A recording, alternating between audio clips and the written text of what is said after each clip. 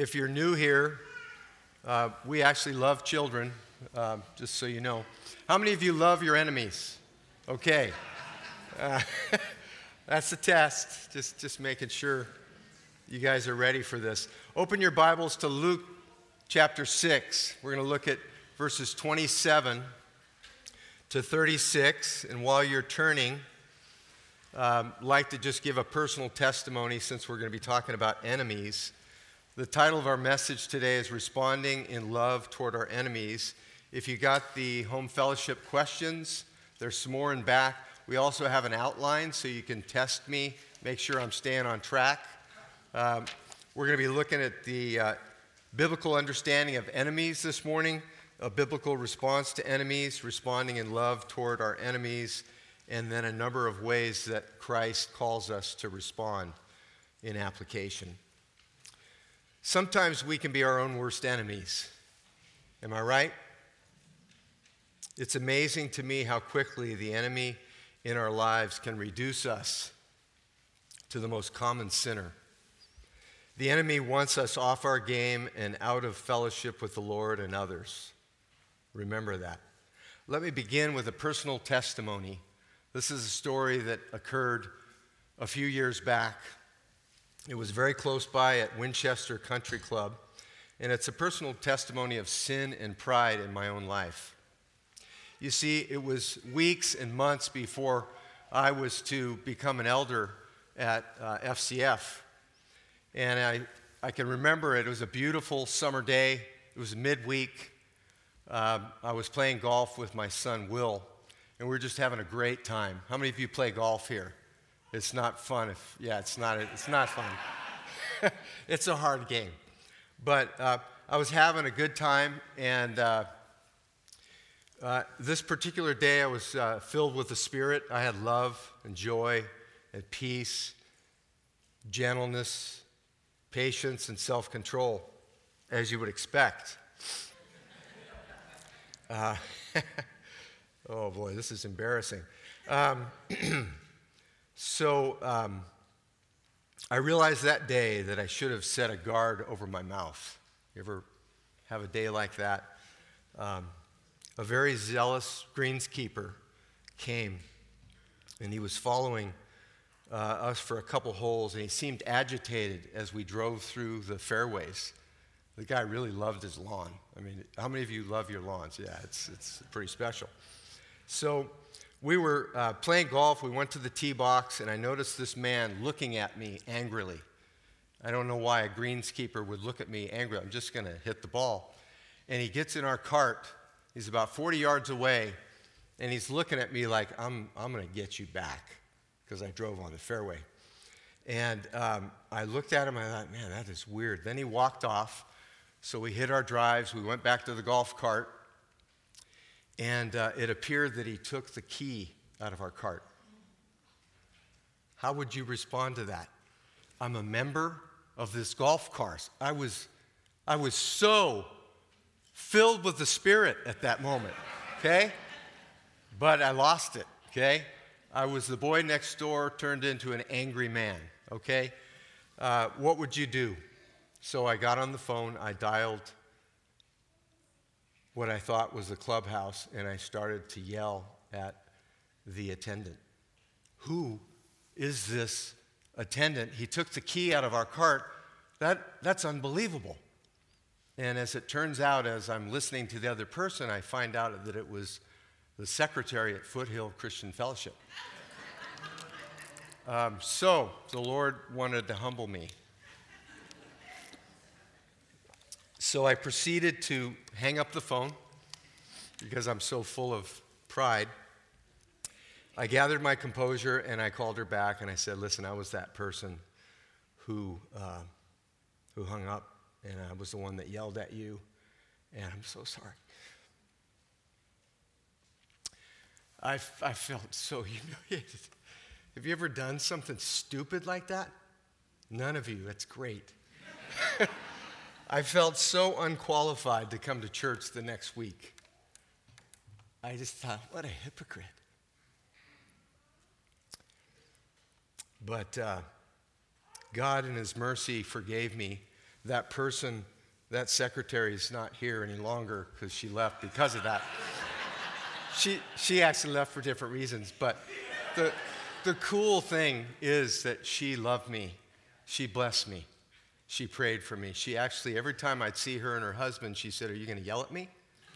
That was beautiful. Maybe we could do that with our enemies, people that are yelling at us.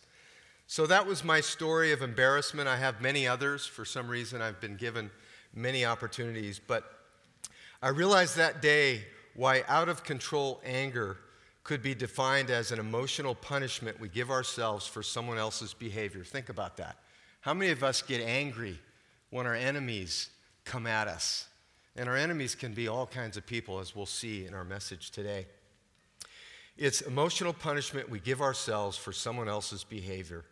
It's the mercy of God that allows me to stand before you today. So let's look at the scene in Luke. Open your Bibles to Luke 6:27-36, where Jesus continues his Sermon on the Mount. Imagine Jesus is here right now with us, and he's speaking to you as he's speaking to this crowd. And he's looking at the disciples, and he's trying to tell them, hey, this is how we are to live. If you're going to follow me, you have to deny yourself. You have to do things that are different than the world. He was teaching about how his followers should live in contrast to the world. He contrasts two kinds of people: people who suffer for his sake and have blessing, and the people who live for themselves and ultimately come to an unhappy end. These are the verses prior to verse 27-36. Jesus continues his teaching about what people of God do and how they are to act. So if you're wondering this morning, how are we to respond to our enemies, Jesus tells us. He shows us, his disciples, the eternal perspective of relationships. Think about your enemies in your life. Two things are eternal, right? Relationships and God's word. God wants us to honor those. I don't care if it's your father, your mother, your cousin, your employee. It doesn't matter. God cares about those relationships. And Jesus is trying to say, even with our enemies, he wants us to love them. He wants us to care for them, to pray for them, to bless them. We're going to see in Scripture today. In our text, Jesus calls us to obey one of the hardest commandments in Scripture. Have you ever thought of that? How hard is it to obey God in everything? Most of us would say, well, I want to obey God. But how many of us really obey this command? So you might ask, why would I bring out this text? I'll tell you later. Let's read the text. Verse 27-36. But to you who are listening, I say, love your enemies, do good to those who hate you, bless those who curse you, pray for those who mistreat you. If someone slaps you on the cheek, turn to them the other also. If someone takes your coat, do not withhold your shirt from them. Give to everyone who asks, and if anyone takes what belongs to you, do not demand it back. Do to others as you would have them do to you. If you love those who love you, what credit is that to you? Even sinners love those who love them. And if you do good to those who are good to you, what credit is that to you? Even sinners do that. And if you lend to those whom you expect repayment, what credit is that to you? Even sinners lend to sinners, expecting to be repaid in full. But love your enemies. Jesus is saying that this morning, but love your enemies. Do good to them. Lend to them without expecting to get anything back.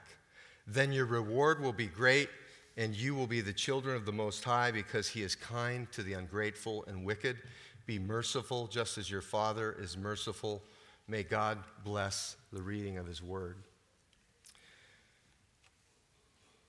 So for 2 months, I've been contemplating this passage, wondering how could I deliver this message in good faith.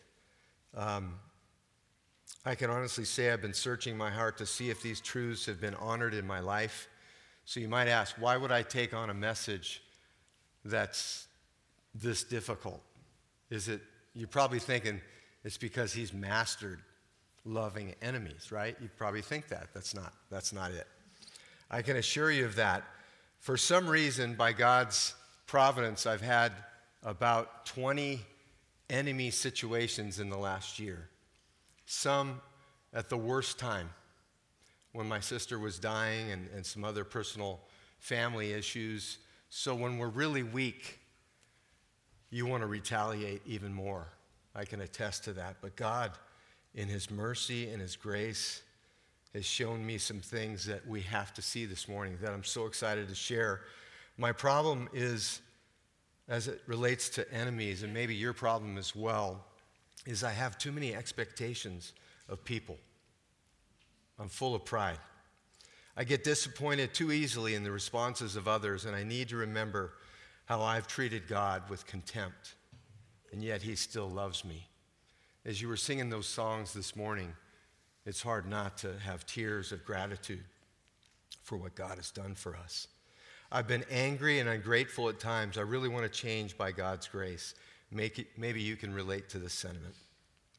So in the past year, for some reason, as God would have it, I've endured a number of attacks. And in many cases, I've not responded well. So I wanted God to know that I was listening this morning, and I trust him. Look back at your passage. Notice the first part of this passage. It says today, but to you who are listening, Jesus wants anyone who calls himself a disciple of Christ to emulate him and obey this command. Another way of saying this is if you have ears to hear this morning, if you have spiritual discernment, he wants you to listen to this. There's a lot of messages you could just say, this is a really good message, and just go home. This is one we need to apply. Because I believe if we could actually do this, if we could actually love our enemies, if we could take someone who has really hurt us badly and pray for them and bless them and do good to them and to not retaliate and to have mercy upon them, wouldn't that change the world? Wouldn't that change our marriages? Wouldn't it change our relationship with our kids? I believe God is going to call us to that this morning. After much study and contemplation, I'm very encouraged by what the Lord has shown me. I trust that God will show you his will for your life as it relates to your enemies. I preach primarily today to myself, and I trust and pray that I'll be faithful to the Lord and to the text. So in my research, I looked at a number of texts about enemies, over 30 texts that I found. And in every situation, I found a surprising theme. What stood out to me was something most of us do not do naturally. What I found was contrary to human nature and human logic. Bottom line is that Jesus requires a supernatural response to our enemies. Think about it when you encounter an enemy. Do you want to hang out with them? Or would you rather ignore them and maybe avoid them? Do you love them? Do you like them? Do you hate them? Well, we'll see in some of these verses that I'll bring up here in a moment what God has to say for us this morning. We are not called to do what comes naturally, but supernaturally. Jesus is calling us to action instead of avoidance, transparency and authenticity instead of blocking. How many of you have phones that you can block people? I didn't know we could do this until this last year. I needed to block somebody. So now I didn't block them to be mean. I just couldn't handle it. It was just too much. Christ is not calling us to block people this morning. Let's look at a few scriptures on the screen here. So I can't read on the side, so I'm going to read straight up, okay? You can read along with me. 1 John 4:7. These are just a few of the 20 that I found. We are to love one another. Love is from God, and whoever loves is born of God and knows God. Think about that. If you're going to love your enemies, and if an enemy sees you love them back, they're going to see God in you. Whoa. That's an incredible thought. 1 Corinthians 14:16. Well, just above that, we see evidence in this verse of 1 John 4:7 that if we love others, we show others we know God. Have you ever been in the presence of somebody you know they've been with God? There's something about them. There's a calm and a peace in circumstances that would not normally result in calm and peace. How about 1 Corinthians 14:16? This one, man, we're coming into the holidays. This is like, how many of you just love holidays, right? They're stressful. It's a time for this verse. Look at this verse, 1 Corinthians 14:16. Let all you do be done in love. Man, that should just be over the mantle of our fireplace, the doorsteps, whatever. That should be what we're about. Proverbs 24:17. Do not rejoice when your enemy falls. Do not be glad when they stumble. 1 Corinthians 4:12-13. When reviled, we are to bless. When persecuted, we endure patiently. And then Proverbs, there was a typo there. It's actually 16:7. When a man's ways please the Lord, even his enemies will be at peace with him. Think about that. How would you like your enemies to be at peace with you? What would that look like? Maybe they wouldn't yell at you so much and send you emails that make you upset. That'd be pretty nice. To be honest, I've resorted to anger and avoidance with many of the enemies that I've faced. I'm learning how to love the way Jesus loves. So how does he love?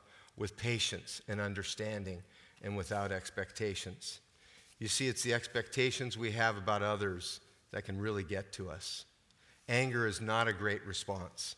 Instead of responding in anger and putting up walls in our relationships, Christ called his disciples to actively deny ourselves and respond in radical ways that magnify the character of our Father in heaven. In a word, to respond in love. Doesn't that seem impossible? It does. Well, I've got hope for you. We'll continue on here. The world tells us to self-protect. Think about all the psycho babble that's out there on Instagram. There's just all these little snippets. And you can start to think, yeah, I'm going to block people. I'm going to set boundaries. I'm going to just tell people just to stay away from me. That sounds, in some circumstances we need to do that, certainly, and I'm not going to get into that today. But the world tells us we need to self-protect and set boundaries. Jesus calls us to vulnerability and ways to respond that are not possible without the work of the Holy Spirit. The world says it's okay to hate your enemy and to get even in the here and now, instead of acknowledging that God says, vengeance is mine, I will repay. How many of you would like to say that? I wish I could say that. God said that. So a lot of you guys are probably a lot like me. Maybe you ladies are like this, but for some reason we like payback movies. How many guys like payback movies? Okay, so the movie Taken is one of my favorites, Liam Neeson. I wish I could say this, but I'm going to just do my best to be Liam Neeson. So his daughter is abducted. How many of you fathers, you would act, right? Your daughter's taken away, and he's on the phone with the abductor, and he says this, I don't have money, but what I do have is a particular set of skills. Skills I've acquired over a long career.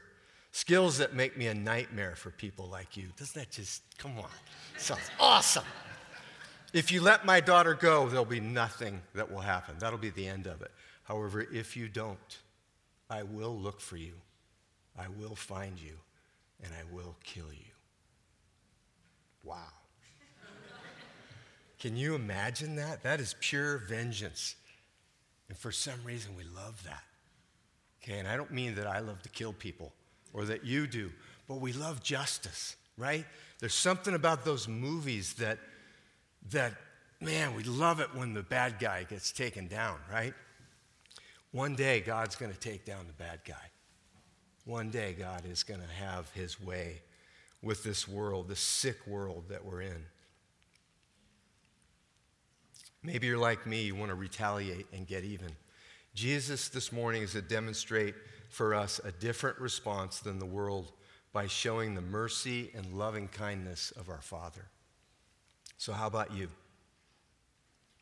How do you respond when you're reviled by a loved one? Think about it. This is not just a message for me. What do you think? I'm going to go a little slower so you have to think about it. Think about that family member. Think about that wife or husband that gets you upset. That son or daughter, those in-laws, that employee, that employer. We all have people that are difficult. Maybe it's a spouse or your child. How do we respond to insults, to reviling, when people don't meet our expectations? Tough question. Isn't it natural to want to retaliate? We all need a new perspective on how to handle our enemies in our lives. If we Christians could live out the commands described in Scripture toward our enemies, the world would be a better place. I'm convinced of that. Our marriages and our family life could be more God-honoring. The workplace would be revolutionized if we were able to honor these commands and apply Christ's example to love our enemies. Few things in life can be more crushing than being reviled by an enemy in our lives. How many of you have been crushed by someone? Raise your hands.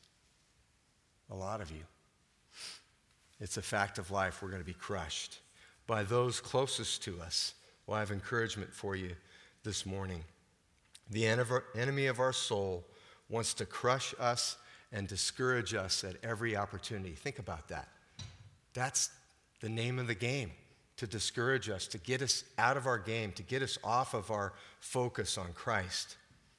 So we have to look at Christ. We have to see, for example, in Isaiah 53, the response of Jesus as the suffering servant. Listen to this. These are words that should penetrate and make us see what Christ is to his enemies. He was despised and forsaken of men, a man of sorrows, acquainted with grief. He was oppressed and he was afflicted, yet he did not open his mouth. How's that possible?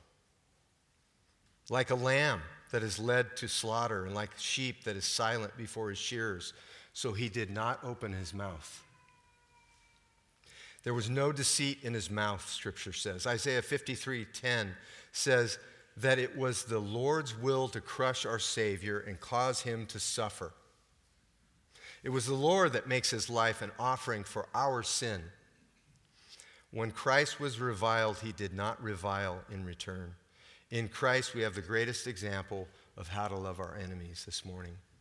He set the example to follow and how to live. Jesus is asking us today not to just be hearers, but to be doers of the word. He calls us to listen today and to act like him. So let me ask you this. Are you listening? Have you ever considered that when you're being crushed by your enemies, that God has a higher purpose in all the pain and suffering that a family member that has hurt you? Could it be that God wants to bless us in our suffering? Could it be that God wants to use our enemies in our lives to be more acquainted with the weaknesses and sufferings of Christ? Is it possible that God wants enemies to cause us to decrease so that God would increase in our lives? I think it is. Will we rise up in anger and hatred and bitterness toward those who hurt us? Or will we bless those who curse us? Will we revile those who revile us? Or will we bless them instead and refuse to retaliate? Our Lord gives us much encouragement in the pages of Scripture as we face our enemies in our lives. Our Lord is sufficient. Turn to 2 Corinthians 12, verse 9 and 10. You could follow with me. Just by way of example, as we get closer to our text, I know we're still in the introduction. It won't go an hour. The introduction is just about 25 minutes, so bear with me. So Paul here, he's dealing with the same thing, right? He has enemies. Of all the people in the Bible, we could look at Paul as a great example. How did he respond? What was his attitude toward enemies? Paul helps us understand this perspective. In 2 Corinthians 12, verses 9 and 10, he says, "My grace is sufficient for you, for my power is perfected in weakness. Therefore, we should boast all the more gladly about our weaknesses, so that Christ's power may rest on me. That is why, for Christ's sake, I delight in weaknesses. I delight in insults. I delight in hardships, in persecutions, in difficulties. For when I am weak, I am strong." But Jesus doesn't leave us here. If we go back to what was read earlier, Matthew 5:10-12, recorded on the Sermon of the Mount, should be very encouraging for us today. Listen to what is Jesus said to us. Blessed are you who are persecuted because of righteousness, for yours is the kingdom of heaven. Blessed are you when people insult you, persecute you, and falsely say all kinds of evil against you because of me. Rejoice and be glad, because great is your reward in heaven, for in the same way they persecuted the prophets who were before you. We got to slow down here. How is that possible? He says we're blessed when people insult you and persecute you. Why would he say that? Why would Jesus say that? He says we're blessed when people falsely accuse you and say all kinds of evil things against you because of me. He goes on to say that we should rejoice and be glad when we encounter enemies. Why should we rejoice? When we demonstrate the love of Christ to our enemies, it stores up great rewards for us in heaven. Think about that. That's amazing. There's rewards for us in heaven by the way that we engage with our enemies. It honors God as we honor him. You'll be sharing in the sufferings of Christ and the prophets who were proclaiming Jesus. Maybe we need to see our conflicts and our pain from our enemies in a different way this morning. Perhaps God wants to put Christ on display in your life. In no better way in this world than when you're facing an impossible situation. Is it possible we could memorize this verse in Psalm 39:1, which says, I will watch my ways and keep my tongue from sin. I will put a muzzle over my mouth as long as the wicked are in my presence. And that's a powerful verse. Psalm 39:1. Very wise words. How many of you like root beer? Okay, so we got A&W root beer. Okay, we got some A.W. Tozer. Let's put A.W. Tozer up there. So that's just to wake you up. You guys, I saw you guys sleeping a little bit. So let's read this quote. This one is worthy of listening to.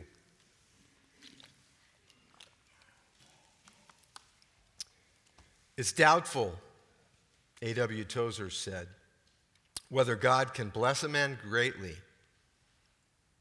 until he has hurt him deeply. Enemies can hurt us. Our families can hurt us. We can hurt ourselves. God actually rises up storms of conflict in relationships at times in order to accomplish that deeper work in our character. Now, this was written many years ago. I did not plan this, okay? This ties right into our message. We cannot love our enemies in our own strength, he says. This is graduate level grace. So the question this morning, in addition to whether or not you're listening, is are you ready? Are you willing to enter the school? Are you willing to take the test? If you pass, you can expect to be elevated to a new level in the kingdom, for he brings us through these tests as preparation for greater use in the kingdom. You must pass the test first. Thank you. So this morning we're looking at some of the most difficult passages Jesus called his disciples to obey. Commands like Matthew 5:44, which I just read earlier, about loving your enemies and praying for those who persecute you.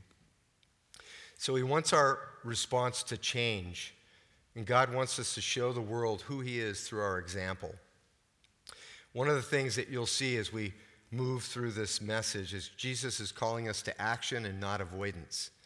It is not our normal response to move toward our enemies. We want to move away. So he's calling us to move toward them. So let's look at the biblical definition of enemies. So we have a couple verses on our slide for enemies. Psalm 109, 1-5. My God, whom I praise, do not be silent, for people who are wicked and deceitful have opened their mouths against me. They have spoken against me with lying tongues. With words of hatred they surround me. Does that sound like some of your enemies? They attack me without cause. In return for my friendship, they accuse me, but I am a man of prayer. They repay evil for good and hatred for my friendship. Another verse on enemies, Psalm 36, 1-4. I have a message from God in my heart concerning the sinfulness of the wicked. There is no fear of God before their eyes. Think about that. If you have an enemy attacking you, there's no fear of God before their eyes. We need to show them God. We need to show them what God is like. He goes on to say, in their own eyes they flatter themselves, too much to detect or hate their sin. The words of their mouth are wicked and deceitful. They fail to act wisely or do good.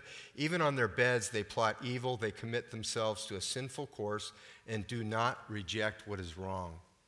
That's a good description of an enemy. The Holman Bible Dictionary describes an enemy as an adversary, a foe, a hater, one who dislikes or hates another and seeks to harm someone, an individual opponent or possibly a hostile force, a nation or an army. I think we all know what enemies are. But it is interesting to see the Greek and Hebrew. There's several Hebrew words that render enemy in the Old Testament. In the New Testament, ekthros is the word. It's used as one word for enemy, and it's simply enemy. Enemy. In the New Testament, enemy most often refers to one's personal enemies. For the nation of Israel was no longer a force on the political scene. But it's also used of strangers and foreigners in general. Many in the audience that Jesus is speaking to believed it was permissive to hate your enemies. In Judaism, one's neighbor was someone that with similar beliefs, not one with opposed or that were hostile. In some movements in Judaism, the exact opposite was instructed, as at Qumran, where the right to hate one's religious foes was a given. Jesus was speaking against this misunderstanding in Matthew 5:43, where he said, "You have heard it said, love your neighbor and hate your enemy. But I tell you, love your enemies and pray for those who persecute you." Much like Jesus explained the Ten Commandments. If you think about thou shalt not murder, right? He said, well, if you just hate someone, you're murdering them. Or if you lust upon another person, that's committing adultery. We see the same thing here with loving our enemies. Jesus is taking it to a greater level. He's explaining what the love of our enemies looks like. So let's get into our text. Verse 27 says, "But to you who are listening, love your enemies and do good to those who hate you." Notice in each of these verses, Jesus encourages us to take action toward love. In the Greek, these commands to love are in the active voice and not the passive voice. How many of you would rather be passive with your enemies? You know, it's avoiding conflict. That's a wise thing, right? Someone taught me recently that there's good conflict. You ever think about that? There's good conflict. Sometimes you need to address a problem, and you need to see conflict as something that you shouldn't avoid. But we avoid it because it's painful. So Christ is calling us, and when we see the word love here, we're talking about an active love. He calls us to respond in love toward our enemies. What kind of love is Jesus demonstrating? The kind of love that Jesus is calling us here to is the type of love that Christ had for us. While we were yet enemies, while we were sinners, Christ died for us. While we were spitting in his face, while we were beating him, and I don't mean us personally, but all of us have sinned and gone our way, right? Each of us could take part in what we see in Scripture about the enemies of Christ. This is a command to love that's emphatic. It's not a suggestion. So this morning when you hear love your enemies, it's not like, yeah, try and love them. It's an emphatic command. He wants us to be active in our love toward our enemies, to love like he does, to show the world his character. Think about that. How do we show the world Christ's character? When Jesus said love your enemies, he was using the word that's used to describe love, the love of us, which is agape. Jesus is using a present, active imperative of agape to mean that we are actively, intentionally, continuously loving people. Man, that's hard. How do you actively, lovingly, continuously love your family? You might be thinking, am I talking about my family? No, I love my family. I love all my kids. I love my grandkids. Yesterday we went to the pumpkin patch in Wheatland. It was the best time. I got to hold Riley. She was screaming the whole time. My back hurts. We ate all kinds of great food. I had this bagel dog. I'm feeling it this morning, but it was awesome, okay? But really, I mean, family is tight. It's hard. There's sometimes people don't like what you eat. Some people don't say the right things in your family. Maybe they're tired. Maybe they give you the silent treatment. I mean, there's all kinds of family situations. We're coming into Thanksgiving, so what a great opportunity to love our enemies, right? Not that our families are enemies, but it can be a challenge, right? I mean, look, there's a lot of people out there. I can tell you guys would be very challenging to have dinner with. There are several words for love in the Greek language. You guys have heard a lot of those, eros, and which is a romantic love, philia, the love of friendship. There's other ways that God could describe this, but he used agape. And the reason is that this is a love that's this is not motivated by merit of the one who's loved. Think about that. You don't love people because of what they do. This kind of love is saying you love them because of what I did, what Christ did for you. Whoa, that's crazy. Do we think that? I don't think that. Christ died for you because you hated him. I hated him. He wants us to love people not because of what they do and how they do that. It's those expectations, right, that get us in trouble in marriage and in family. We expect people to be on time. We expect people to bring the right food and the right amount of food. There's all kinds of dumb expectations we have, right? God's calling us to love that's not motivated by merit of the one who is loved. The other loves come quite naturally, but agape love does not come naturally. It's a deliberate love. It's rooted in the will. It's a love by choice. One author describes this agape love as a deep, continuous, growing, and ever-renewing activity of the will, superintended by the Holy Spirit. Man, we need that. It's an agape love that says, I love this person because by God's grace, I choose to love this person. Is God calling us this morning to like our enemies? What do you think? Do you see like in any of those passages? It's hard to like somebody. That's difficult, right?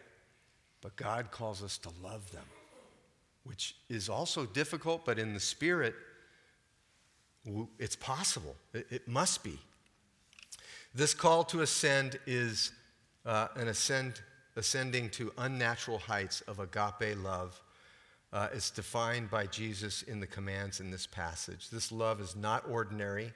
It is difficult and it is superior. It's appropriate for a disciple who's experienced God's forgiveness. Think about that. If you've been forgiven, can you forgive somebody else that's hurt you? What about somebody that hurt your daughter or your son or your wife? I could tell you stories. Man, you want to talk about getting angry, you mess with our family, right? That's natural. This love that Jesus is calling us to is not natural. But it's appropriate for a disciple, a Christ follower, experienced with God's forgiveness. It's an extraordinary love that does not keep a record of wrongs. How many of us have enemies and they did like 10 things to us, right? We remember all 10 things. So this is a love that's patient and kind. It does not encounter a wrong suffered. It doesn't envy. It doesn't boast. It's not proud. It does not dishonor others. It's not self-seeking. It's not easily angered. This love does not delight in evil, but it rejoices with the truth. It always protects, always trusts, always hopes, always perseveres. And this kind of love never fails. Man, that's awesome. I want that kind of love. It never fails when it comes to our enemies. Notice again, Jesus is calling us in verse 27. Look at your text. He's calling the audience listeners. Jesus is not just stressing that we need to hear this message. but the importance of responding to it. Jesus expects us to hear this message today and apply it. Our passage continues on in verse 27. Look at your text. He pretty much starts here. So love should be the premise with our enemies. So how do we love? Normally at the end of a message, you do the application. Well, Jesus does it for us. We're going to see ways in which we can put love into action. So the first one is do good to those who hate you. How easy is that? Think about that. Immediately when someone does something, says something, and you're hurt, do you immediately think, oh, I'm going to do good to them? No, that's supernatural. We're to respond with goodness instead of evil. That seems impossible. What does Jesus mean by doing good? I think we need to look at this a little closer. God is merciful and kind. He's always seeking our good. Think about God and how he intercedes for us. He's always seeking our good. He's commanding us to love like he does. We're to respond with the best interests of that other person at heart, to look past the offense and desire good for their soul. This is what Jesus does for us. We're to be filled with loving kindness and gentleness and patience toward those who hurt us. Christ demonstrated this on the cross, didn't he? While his enemies were cursing him and mocking him, he said, "Forgive them, Lord, for they do not know what they're doing." Or we have the account of Stephen, right? He's being stoned. We have rocks being poured upon you. And, imagine yourself, somebody throwing huge rocks at you. Are you thinking about the other person at that point? I'd just be thinking about defense. Just, put my hands up, maybe do a Liam Neeson on him. I mean, come on, I will kill you, No, what does Stephen do? He says, "Forgive them, for they don't know what they do." That's other than worldly, you guys. If we could do this, we would change the world. We would change our families. We would change our marriages. We would change the workplace. Goodness toward others is impossible without Christ. So, what about you? Are you able to be good to those who've done some really wrong things? If you're a believer, you need to. You must. God's calling us to that. That's exactly the point. He wants us to be other than worldly, demonstrating goodness instead of retaliation. Can you do this with your difficult family members? If Christ were right here today, how would you respond? If Jesus said, "Hey, would you love them for me? Would you remember what I did for you?" More application of love goes on as we move on in our passage. Verse 28. Again, these are applications of love. Bless those who curse you. Jesus here is calling us to respond with blessing instead of cursing. When you're insulted and people lie about you or slander you, Jesus is saying we must not strike back. When people abuse you with their words or actions, we are to bless them. This is the idea of blessing that invokes God's favor on another person's behalf. So if somebody curses you, it's not like the Psalms where David has those imprecatory prayers where he's cursing his enemies. Jesus is calling us today to find favor with God, to ask for favor on that person's behalf. Our inborn sense of justice, coupled with our prideful desire to punish our offender, prompts us to retaliate, returning hurt for hurt, insult for insult. Jesus calls us to respond differently. We can speak blessing instead of cursing. Proverbs 18:21 says, "Death and life are in the power of the tongue." Think about that. Put a muzzle over your mouth. Death and life are in the power of the tongue, and they that love shall eat of the fruit thereof. Proverbs 16:24 says, "Pleasant words are as the honeycomb, sweet to the soul and health to our bones." Jesus is telling us to bless with our words and our thoughts to those who curse us. To see the soul of a person. It's possible this person is really struggling, that's hating you or cursing you. Maybe they're dealing with some pain that we can't understand.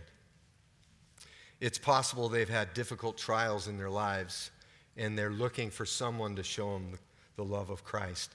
Jesus responded to the souls of his accusers. He calls us to bless instead of curse. This is supernatural. 1 Peter, if you could turn there. 1 Peter 2, chapter 2, verses 21 to 23. 1 Peter 2, 21 to 23. It says, Jesus was reviled, and he reviled not in return. When he suffered, he threatened not, but committed himself to the one that judges rightly or righteously.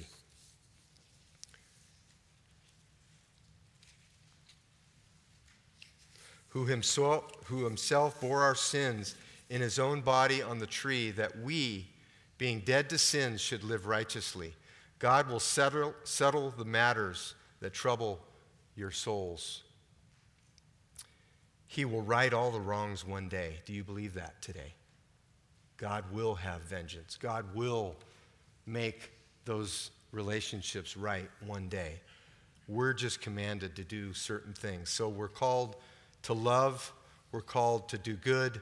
And our text goes on, gives us another way to love, and that is to pray for those who mistreat us. Jesus is calling us to respond with prayer instead of having contempt.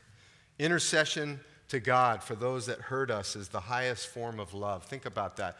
Let's say you are really struggling with somebody, you can still pray for them. You can intercede for them and ask God to change them. You can ask God to move them from that place of anger and bitterness. This is the kind of tough love that the Lord is asking us to emulate. It requires dependence on God who saved you when you were his enemy. He interceded for us, so we must intercede for others. The idea here is not prayers of retaliation of God that he might kill them. It is a prayer that looks past the offense and prays for the good of the offender. When we begin to pray for our enemies, God will begin to change our cold-hearted hearts and bring us in line with his will. To have the heart of humility as Jesus did, who emptied himself in Philippians 2. Think about Philippians 2. Here's the God of the universe, and he says, I'm just going to empty myself and become a man, and he becomes a servant to us. He came to serve. He's a suffering servant. You can look through Philippians 2. We're to do nothing out of selfish ambition or empty conceit. Rather, in humility, we're to value others highly, more highly than ourselves, not looking out for our own interests, but for each of you to look out for the interests of others. If Christ did that, he's calling us to do that as his followers. So are we going to respond like the world today to our enemies? Or will we love them with goodness, with blessing and prayer for them? Can you see that Jesus is not asking us to merely have a high moral ground when it comes to loving our enemies, but to stoop down in humility like the Lord did for each one of us? That's Philippians 2. He stooped down. These are not moral platitudes that Christ is calling us to, but ways in which Jesus wants us to respond so that the world would know that Jesus is for real, that he is the real God, that he is the one that every knee will bow to and every knee will bow and every tongue will confess. See, I had a tongue twister there. Did you see that? So he's calling us to some difficult things. It gets tougher. I'm going to continue on here in our passage. Verse 29, let's read along. If someone slaps you on one cheek, turn to them the other also. In the Jewish culture, if someone slapped a person with the back of their hand, they were shaming them and despising them, like if someone spat in your face. When reviled, Jesus says, do not revile in return. If someone takes your coat, do not withhold your shirt from them. Give to everyone who asks of you, and if anyone takes what belongs to you, do not demand it back, but do unto others as you would have them do to you.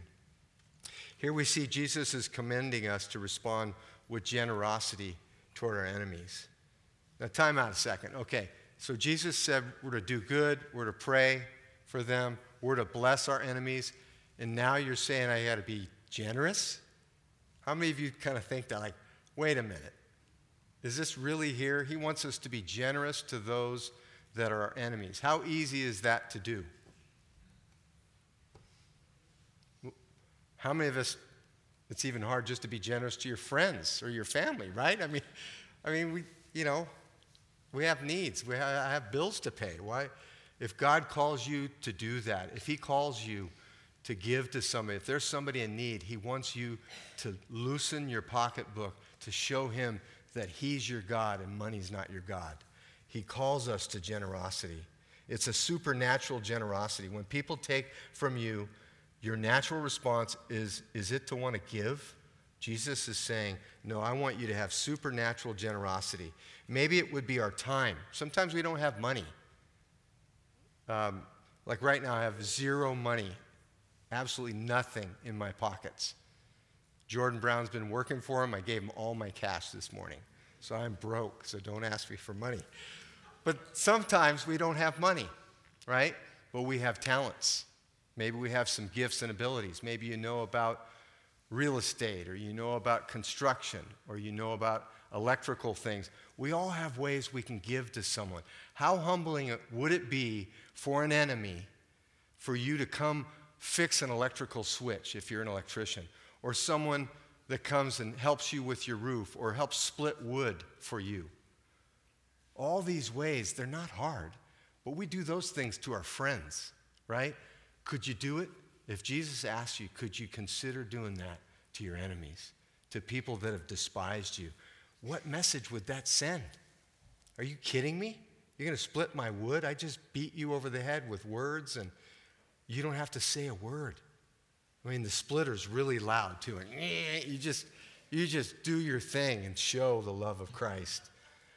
So Jesus is commending us to respond with generosity toward our enemies. The golden rule, you've heard of that.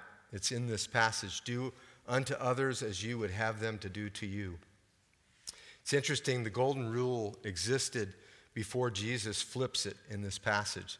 This general rule existed in the negative sense in the rabbinic writings, in Greek philosophy and Hinduism, and even Buddhism. These formulations were cast in a negative sense. They advocate not doing to others what you would not want them to do to you. Think about that. That's a lot different than what Jesus is saying here. That's simply human ethics and not active love. These are merely self-serving expressions of self-love concerned primarily with obtaining good treatment for oneself in return. No, Jesus is saying something different here. He says he wants you to have a selfless love, a love that focuses solely on the well-being of its object. This is a love that is self-sacrificial without expectations. It's how God loves us and how Christians are to be different as our passage continues. Look at verse 32. If you love those who love you, what credit is that to you? For the sake of time, bottom line in this last section is we are to love without expectations.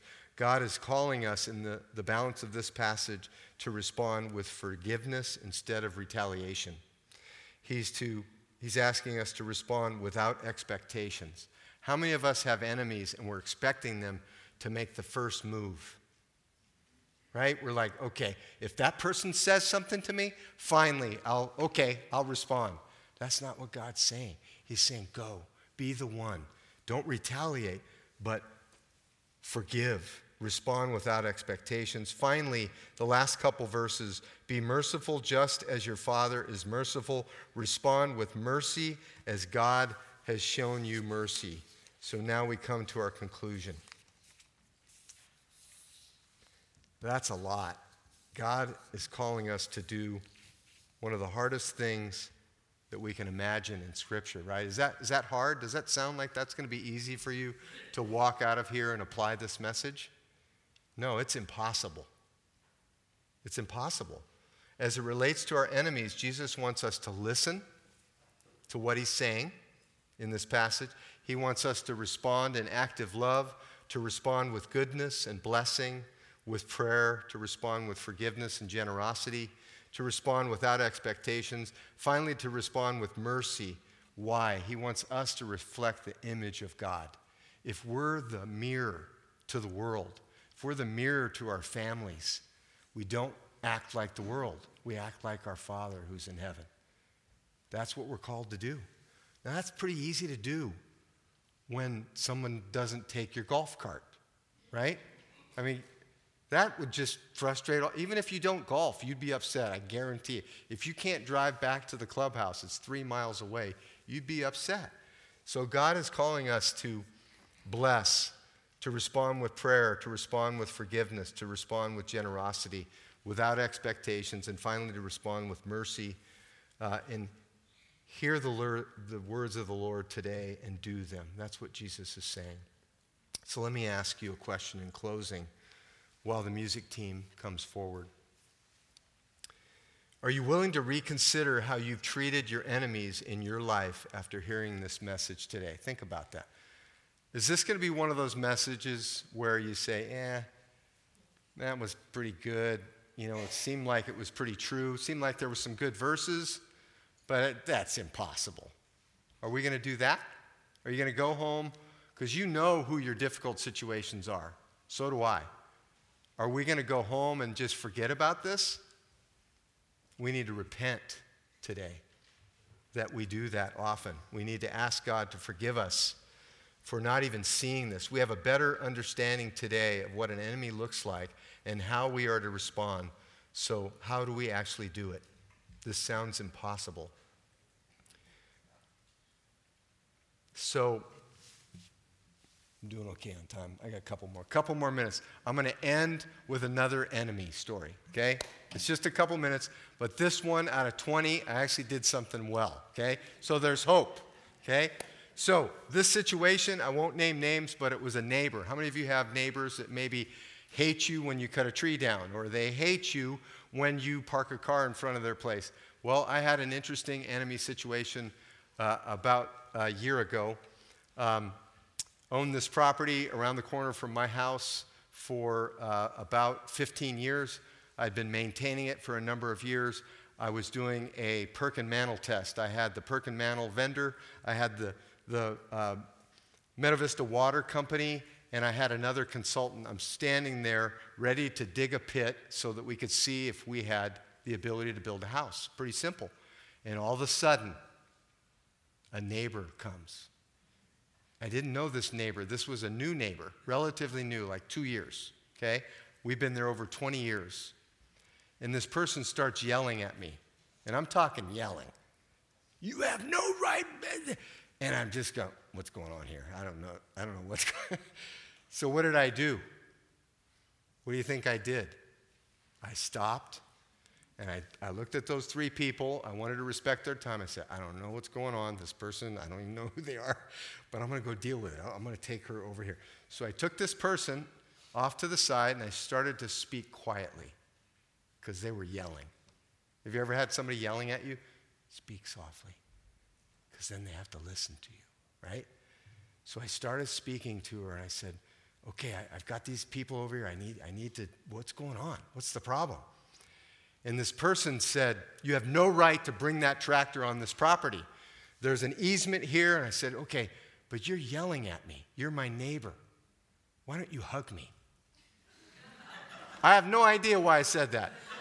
I made her hug me, okay? It was a woman, and she was pretty mean, but I don't think she knew what to do with that. She hugged me. She hugged me, and then I stopped, and I said, listen, I must have hurt you. There's no way you're going to yell at me to that level for tractor work? She goes, yeah, you did. And then I listened. I thought, okay, I need to confess my sin before this person. She said 2 things. I didn't come to an owners association meeting. She was upset with me about that. Oh, my goodness. That was one. And the other one was somebody in front of her property that I had as a vendor parked in front of her, right in front of her property. Those were the 2 things. And I looked at her and I said, I'm really sorry, and I hope you'll forgive me. And she moved on. Within a few months, I became the president of that owners association. And now she has to come to our owners association meetings And I have more opportunities, honestly, to bless her. Recently asked if we could weed eat some of her area. I mean, I'm not saying it to make me look good. I don't like this person, okay? She's not likable, but I'm going to love her. I'm going to love her as we close. Go ahead. So, in closing, let us repent of our selfish pride. And let's show the world the character of God. In one of the most difficult circumstances we can encounter dealing with our enemies. May we as Christians show the world what the character of God is like. We serve a God who is full of loving kindness, of mercy, gentleness, and forgiveness. When we encounter an enemy, see to it as an opportunity to love like Jesus loves us, to share the gospel with your enemies, no matter how difficult and how ugly they may be. Because by the grace of God, there go I. Thank you this morning for paying attention. You're dismissed.